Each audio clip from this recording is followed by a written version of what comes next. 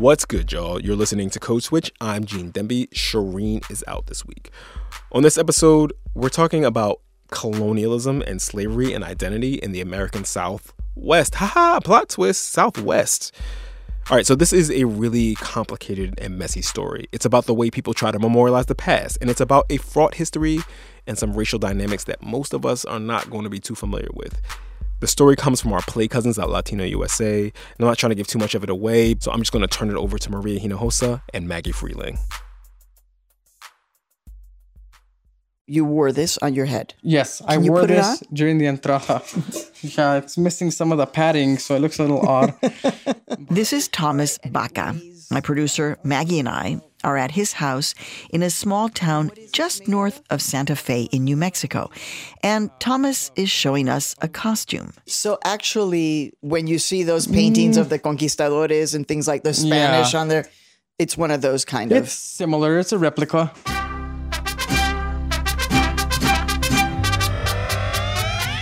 Thomas is the president of Los Caballeros de Vargas, which is a nonprofit group dedicated to honoring the New Mexican, Hispanic, and Christian culture of the region. Right, Maria. And when Thomas says the New Mexican, Hispanic, Christian culture, what he's talking about is honoring Don Diego de Vargas.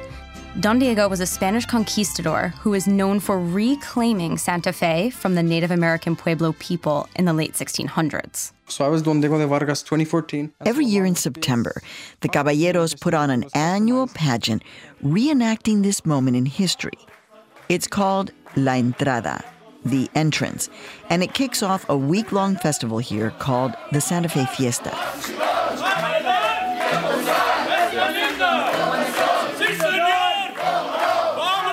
Maggie, this pageant, it's a very big deal. Yeah, the Entrada pageant is a huge procession with a fiesta queen and her court, conquistadors on horses, and mariachis.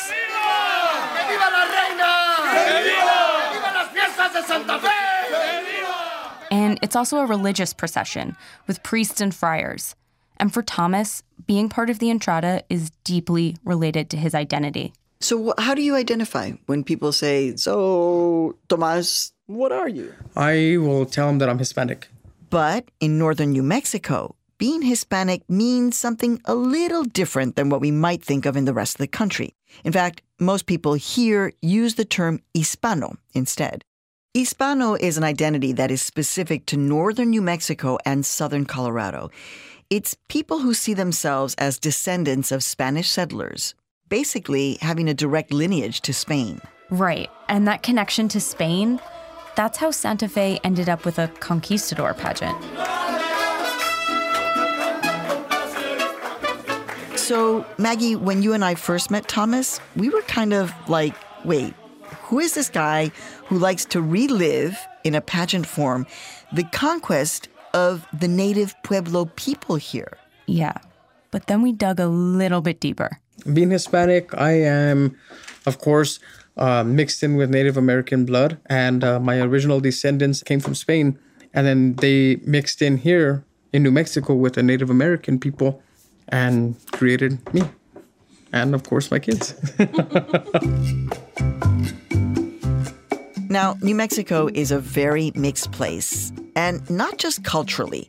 Native and Spanish bloodlines mixed here in the colonial era, as they did in many parts of Latin America.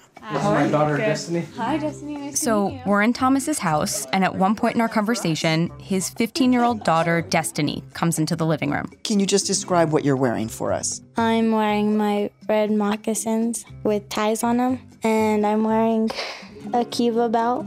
So you wear something different when you are part of the Entrada? I wear white wraps, a black manta, a wage, a Kiva belt, a rain sash, and skunk skins.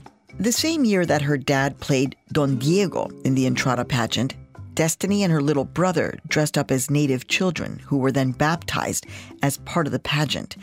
So, to say the least, the topic of identity in New Mexico can get pretty complicated. For generations, natives and Hispanos have shared resources here and coexisted together. They've mixed culture and identities. But despite sharing so much, the two groups have also often been locked in conflict. Our history is very different here than it is in other places in the United States. And you kind of have to almost be born and raised here to understand.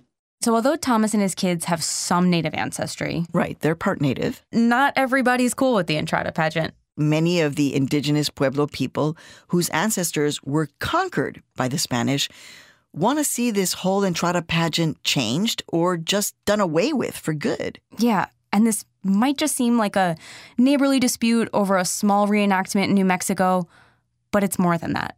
Like Thanksgiving celebrations or Confederate memorials, the Entrada pageant is about our complicated history as Americans and how we choose to tell that history. So it's probably no surprise things here have gotten pretty messy.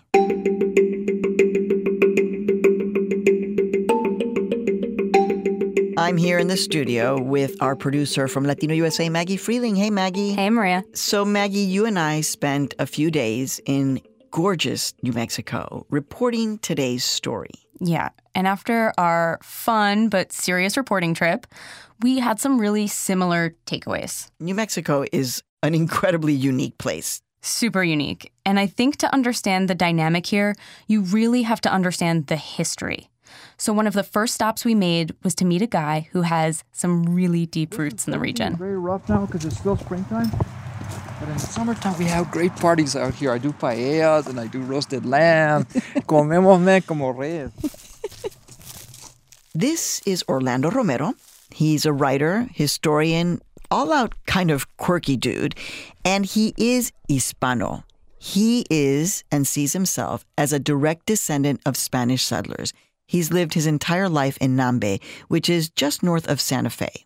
But Orlando is not a member of the Pueblo Nation, even though his town, Nambe, is within the bounds of Nambe Pueblo, which is one of the 19 sovereign Pueblo nations of New Mexico.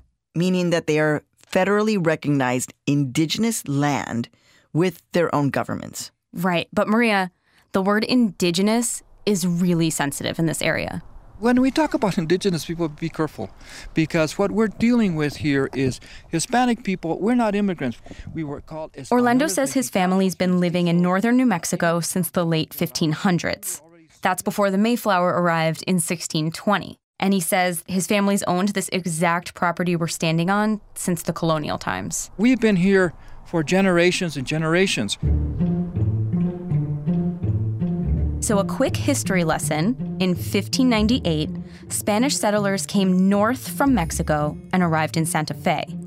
The King of Spain gave those settlers private land grants to establish their colonies. So your ancestors have been living in one way or another on this piece of land? My dear, my family came here in 1598. New Mexico is very unique. We're older than Jamestown. We're older than Plymouth Rock. We are the ancient dreamers who came here with a dream. The Spanish king also gave out communal land grants, and those were for the Pueblo people. The Spanish said, we're going to give you land grants and you're entitled to your lands. Out east, they didn't have that happen. They took their lands. They just took them. They just took them.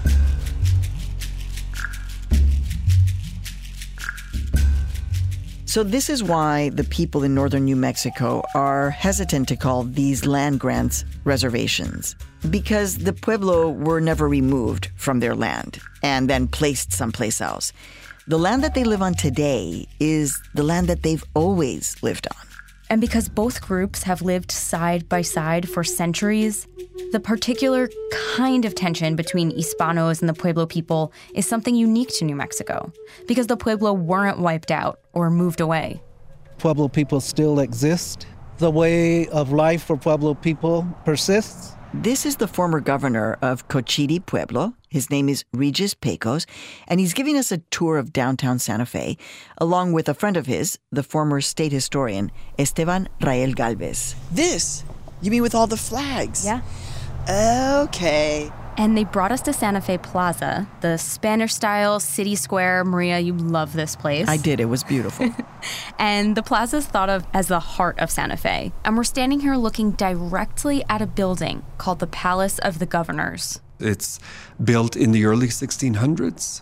exactly when Santa Fe was settled. It's an adobe building. It's said to be the oldest continuously used public building in what is today the United States. And, well, its history has a bit of a dark side. Beneath this place that we're standing upon rests our indigenous forefathers.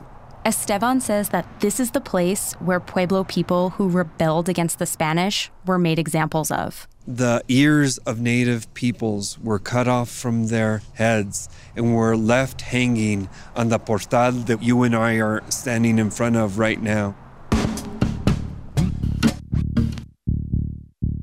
When the conquistadores arrived here in 1598, they killed and then enslaved many Pueblo people.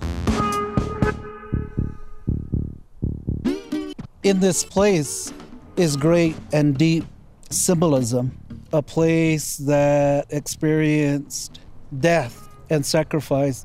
But in 1680, something happened. The Pueblo people fought back. They had enough of the Spanish, and they took over the palace of the governors. It was a bloody revolt, but the Spanish who did survive were forced to retreat into what is now Juarez, Mexico, in the south. And they stayed there for over a decade before they decided to return to reclaim Santa Fe and to reclaim the palace. All of this led by Don Diego de Vargas. And this is the moment that is recreated in the Entrada, the pageant that Thomas and his kids are in. And it takes place right here in the plaza. After we got this tour of downtown and like the historical moments that happened right there, Maggie and I then went to visit Thomas at his home in Pojoaque. And in his small home, we're surrounded by crucifixes and religious icons. And then, of course, Thomas's conquistador costume, which is staring at us from across the room. And as we mentioned earlier, the pageant isn't just a celebration of the resettlement of Santa Fe. It's also a religious ceremony. And Maria, we figured this out because you asked Thomas's 8-year-old son, Carlos, about his hair. Little brother, can you tell me about your hair? It's cornrows. Who are you donating your hair to? To La Conquistadora? Yeah. Okay, what? La Conquistadora is a Marian statue that was brought here to Santa Fe. So Thomas explains to us that La Conquistadora is a 3-foot-tall wooden statue of the Virgin Mary. And that part of what the caballeros do is protect her because, well, she's not just any wooden statue. No, Don Diego brought her with him when he came to take Santa Fe back from the Pueblo. And she's been in Santa Fe ever since. La Conquistadora is said to be the first Virgin Mary statue to make it to what is now the United States. And each year, her worshipers donate their hair in order to make the Virgin's new wig. And they do that as a show of their devotion to her. She's looking pretty good for being 600 years old. Yeah. She really Is that one of the wigs on her? Yes. Oh, that's why she looks so good, because she's got a great wig. Oh, Virgencita, we know your secret. That's what we all need, just changing wigs. Okay, so Thomas and his 2 kids, who are part native, are dancing in the Entrada reenactment and giving their hair to La Conquistadora. And we're like, what? Yeah, wait a second. What's going on here? Huh? Right. Why are these kids worshiping a statue that was brought during the conquest of native people, their ancestors basically? And why are they participating in this event celebrating that conquest? Right, and if you're thinking La Conquistadora's name sounds a lot like conquistador or conqueror, you're not wrong. But Thomas says that's not how the caballeros see it. He says La Conquistadora is actually called this because She's the conqueror of our hearts. She conquers our hearts with love and peace. And that's the reason why we call her La Conquistadora. Thomas and the caballeros also say the resettlement or reconquest of Santa Fe in 1692 was peaceful, that there was no bloodshed. And so that's why they've decided to reenact this particular moment in history, this nonviolent moment that they consider to be the moment that created them and their ancestors. And so they thank La Conquistadora for it. Which is what we're doing, and what we have been doing for the past 306 years, is celebrating the love and peace.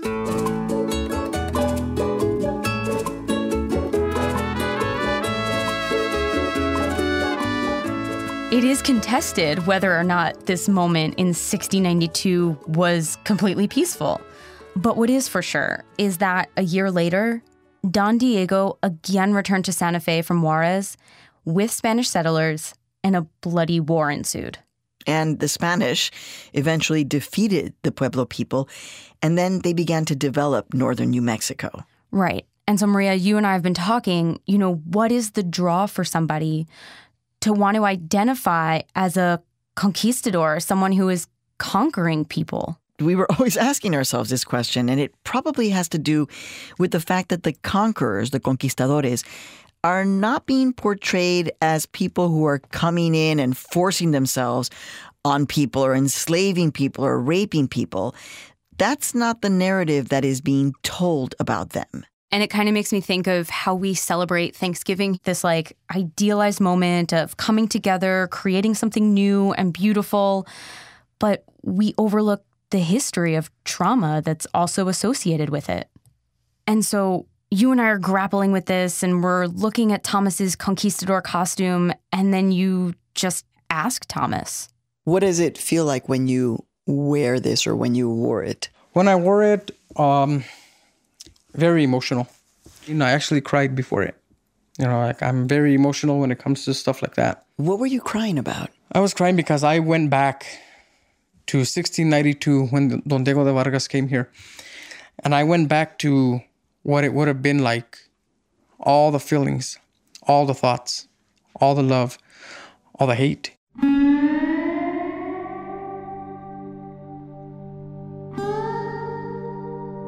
Coming up, the other side of this debate from people who feel the Entrada papers over a much darker history. Our culture has always been fetishized and objectified to make Santa Fe this kind of art mecca where the blending of cultures is the thing that is sold to tourists. Stay with us. Support for this NPR podcast and the following message come from ZipRecruiter. Are you hiring? Every business needs great people and a better way to find them. Something better than posting your job online and waiting for the right people to see it. ZipRecruiter can help. Their technology identifies people with the right experience and invites them to apply to your job. Try it for free at ZipRecruiter.com/switch. ZipRecruiter, the smartest way to hire. On Bullseye, I talk with people who make amazing work. Greta Gerwig, Errol Morris, ASAP Ferg. The conversations are real and funny, and they take you somewhere unexpected. Find Bullseye with Jesse Thorne on NPR One or wherever you get your podcasts. My producer Maggie and I are in Santa Fe, New Mexico, learning about the debate over the Entrada pageant and reenactment, which celebrates the Spanish resettlement of Santa Fe from the Pueblo people in 1692. Now, many Hispano people who claim direct ancestry to Spain in this part of the country, say that the Pueblo surrender was peaceful. They see this as the moment that brought the Spanish and the native cultures together in a good way. Yeah, but some people don't see it like that. It's actually really comical that they think we've been living in peace all this time. That's a total buy-in to this absolutely false narrative because we have not lived in peace and harmony at all whatsoever. This is Jennifer Marley. I'm from the Pueblo of San Ildefonso. San Ildefonso is next to where Thomas lives, and it's one of the Pueblo lands that they held on to during the Spanish conquest. It's where Jennifer grew up. She's Native herself and is a Native American Studies major at the University of New Mexico. And I'm also a lead organizer with the Red Nation, a Native liberation group. We are not a nonprofit. We call ourselves anti-profit. Red Nation has been part of some pretty big protests like Standing Rock. This past September, though, they focused some of their resources on opposing the Entrada reenactment. We're calling for the end of the Entrada permanently. She says it's not representative of what actually happened when the Spanish conquistadors came. It just goes to show how deeply embedded this revisionist history is for people. They have a personal stake to it. They think that this is really what comprises their ancestry and their history. And another reason. It's something that isn't really representative of any of the communities in New Mexico because it was invented in its form now, it was created as a tourist attraction. Our culture has always been fetishized and objectified to make Santa Fe this kind of like art mecca where like the blending of cultures is the thing that is sold to tourists. Yeah. We asked Esteban, the historian we spoke to earlier, about this. Wait a second. Are you historians saying that the Entrada was basically created as a kind of Disneyland Hollywood trap to bring in tourists here? Like come see the big show in Santa Fe? Yes. And to be clear, the Santa Fe Fiesta, which celebrates the founding of Santa Fe and La Conquistadora, it's been going on since the 1700s. But the Entrada pageant itself was actually created in the early 1900s, partially because local officials wanted to attract tourists. So the Entrada, as it exists today, was essentially born in 1911. We also followed up about this notion of Hispanos claiming direct lineage to Spain dating back hundreds of years. And Esteban says that's not exactly true either. It's actually a bit more nuanced. Some of those people may have come directly from Spain, but not likely. They came into Mexico City, they're there for a few generations, and they continue to move up. And as these eras fold over time, it gets even more complex. So by the time that the Spanish arrived in New Mexico, many of them were already mixed. And over the years, they continued to mix with the Pueblo people of the area. In fact, DNA testing in the region has become really popular. And many people seeking to find out about their Spanish heritage are actually finding a surprise that they have a significant amount of Native American ancestry. In Thomas's case, he says he's about 30% Native American. And some people who identify as Hispanos can even trace their native roots back to when their relatives were enslaved by the Spaniards. And these enslaved native peoples in New Mexico had a name. They were called Genízaros, and historians estimate that Genízaros accounted for as much as 1/3 of New Mexico's population in the late 1700s. Yeah. And the recent interest in Native American slavery has caused a lot of people to reconsider and grapple with what it means to be Hispano. Some scholars have even started to talk about a Spanish myth. This idea that Hispanos who claim direct ancestry to Spain, they do it as a way of differentiating themselves from Native Americans, like this proof of their whiteness. Jennifer, the Pueblo activist we heard from earlier, she agrees. And I think by centering this aspiration to like Spanish heritage, it does have white supremacist undertones because you're aspiring to your Spanish heritage, your European Spanish heritage, and denouncing the intermixing that had occurred amongst indigenous people, whether it's through the violent slave trade or not. And for Jennifer, what's happening in Santa Fe fits right into the national conversation on race. What's happening here is not too different from what's happening in the South, where people are calling for the abolition of racist monuments, racist reenactments, and ultimately celebrate those who own slaves and participate in white supremacy. So in September of 2016, Jennifer decided to protest La Entrada. You can hear them chanting 1680, the year of the Pueblo Revolt. She says that she was with a few dozen protesters and that there was a police presence there, but that it was all pretty peaceful. And this past year in 2017, Jennifer came back to protest, but this time it was different. Abolish the Entrada! Abolish the Entrada!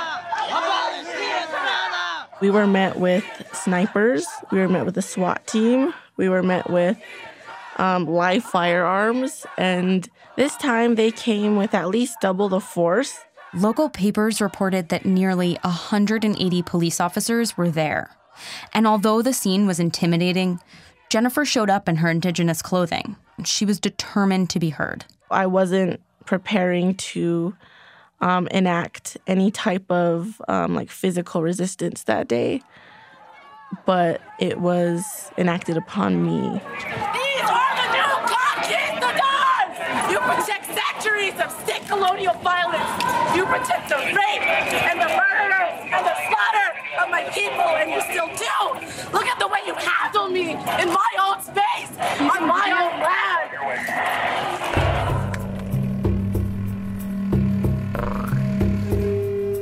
Jennifer was arrested, along with 7 other people. Her charges included 2 counts of battery on a police officer. All of the charges were later dropped. And she says the arrest of the protesters wasn't surprising. They see us as being outsiders on our own land. Where the plaza is, where Santa Fe is, Pueblos once stood. They walk on our blood and bones every day.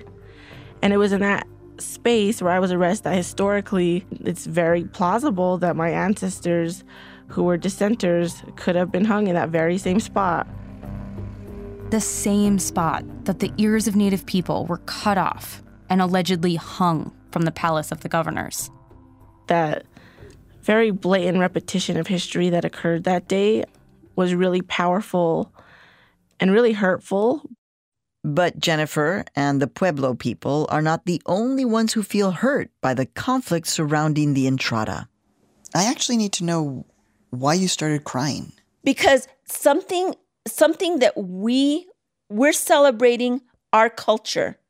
Well, when a group of people take it upon themselves to be disrespectful to others, it's very sad in my mind. This is Marissa Moscareñas. She's the president of the Fiesta Council, and we met her at Thomas's house. It's hurtful that we even have come to this point in our life that I have to sit down with my 7-year-old grandson, and he says, why was that Indian screaming horrible things? What is wrong with him? And I have to tell him, obviously, in my book, he's off his rocker. Whatever his problem is, mental issues, whatever it is, but he is not doing the right thing. And we never act that way because that's how we were raised. We never behave that way. So, as you can tell, there are strong feelings on both sides. And Thomas says the conflict is stemming from a misunderstanding of what the Caballeros and the Fiesta are celebrating. You know, they think that we're celebrating a conquest, that we're celebrating the conquering of another people, which is not at all what we're doing. We're celebrating the peace, love, and unity that came about.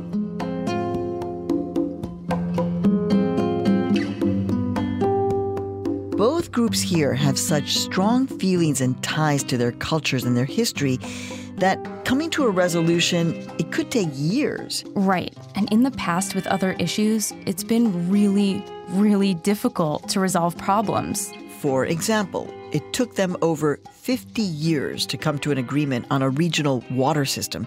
In fact, this dispute turned out to be one of the longest-lasting court cases in U.S. history, and it was just settled last summer.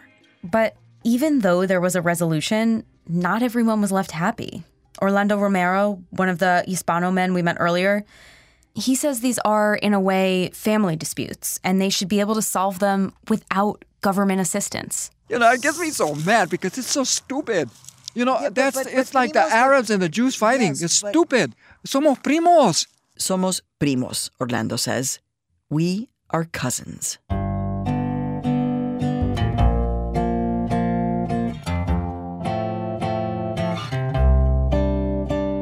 Even though it took these two groups over 50 years to come to an agreement over something like water, some see this as a glimmer of hope for reconciliation over the Entrada pageant. Exactly. And there's efforts going on to bring everyone together to talk. The Caballeros, like Thomas, who put on the reenactment, and the protesters, like Jennifer. And for Thomas, keeping the Entrada going is super important to him. It's a cherished part of his identity. But he knows that in order to keep the celebration alive, he's going to have to compromise with the Pueblo people. Once I became president of the Caballeros de Vargas back in November, I sent a letter immediately to all 19 pueblos here in New Mexico asking to sit down and talk about the Entrada, the Fiesta, and everything that's going on. But Thomas says after he reached out, only 2 of the 19 Pueblo governors have sat down with him. In the past, the Caballeros have been willing to work with the Pueblo people and make changes to the Entrada pageant. For example, they renamed La Conquistadora, the Virgin Mary statue the Entrada focuses around, to Our Lady of Peace, so there was no confusion about what she stood for. And Regis and Esteban, the guys who gave us the tour of the plaza, they're trying to go a step further and find a more comprehensive solution. In fact, they've co-authored a resolution that the Pueblo governors voted on and was unanimously approved. The resolution states that the Entrada fails to accurately recognize the truth of what happened during the 17th and 18th centuries. It calls for specific steps to be taken to avoid matters escalating to, quote, regrettable circumstances. Those steps include getting an apology from the Catholic Church and the city for the historic trauma caused to the Pueblo people. But for Jennifer, the protester and activist, these steps are not enough. So for you, the only way to resolve this is for the Entrada, it needs to stop. It has to go away? At the very least, it needs to not be forced on the public. If it's a religious event, why don't they take it to a church or to some kind of religious headquarters? If people want to see it and celebrate it, they can go and do that on their own accord. Not everybody is going to be happy, like the water agreement. But some, like Esteban the historian, are optimistic that they do have an opportunity here to transform things. To tell a story in a more truthful, in a more healing way, to bring our communities back together again. If someone could come in the early 1900s and invent this entrada notion, we certainly in this particular moment have an imaginative opportunity to invent something new.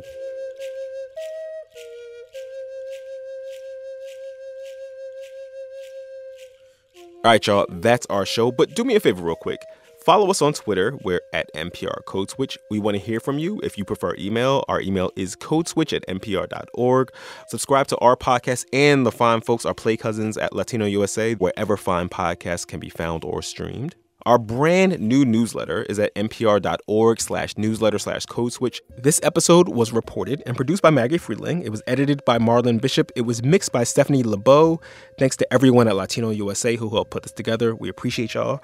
Shout out to the rest of the Code Switch fam. Kat Chow, Leah Dinella, Adrian Florido, Karen Grigsby Bates, Maria Paz Gutierrez, Walter Ray Watson, Sammy Yenigan, and Steve Drummond. Our brand new intern is Angelo Batista. Welcome, my dude. Shireen Marisol Meraji, my partner in crime, will be back next week. I'm Gene Demby. Be easy.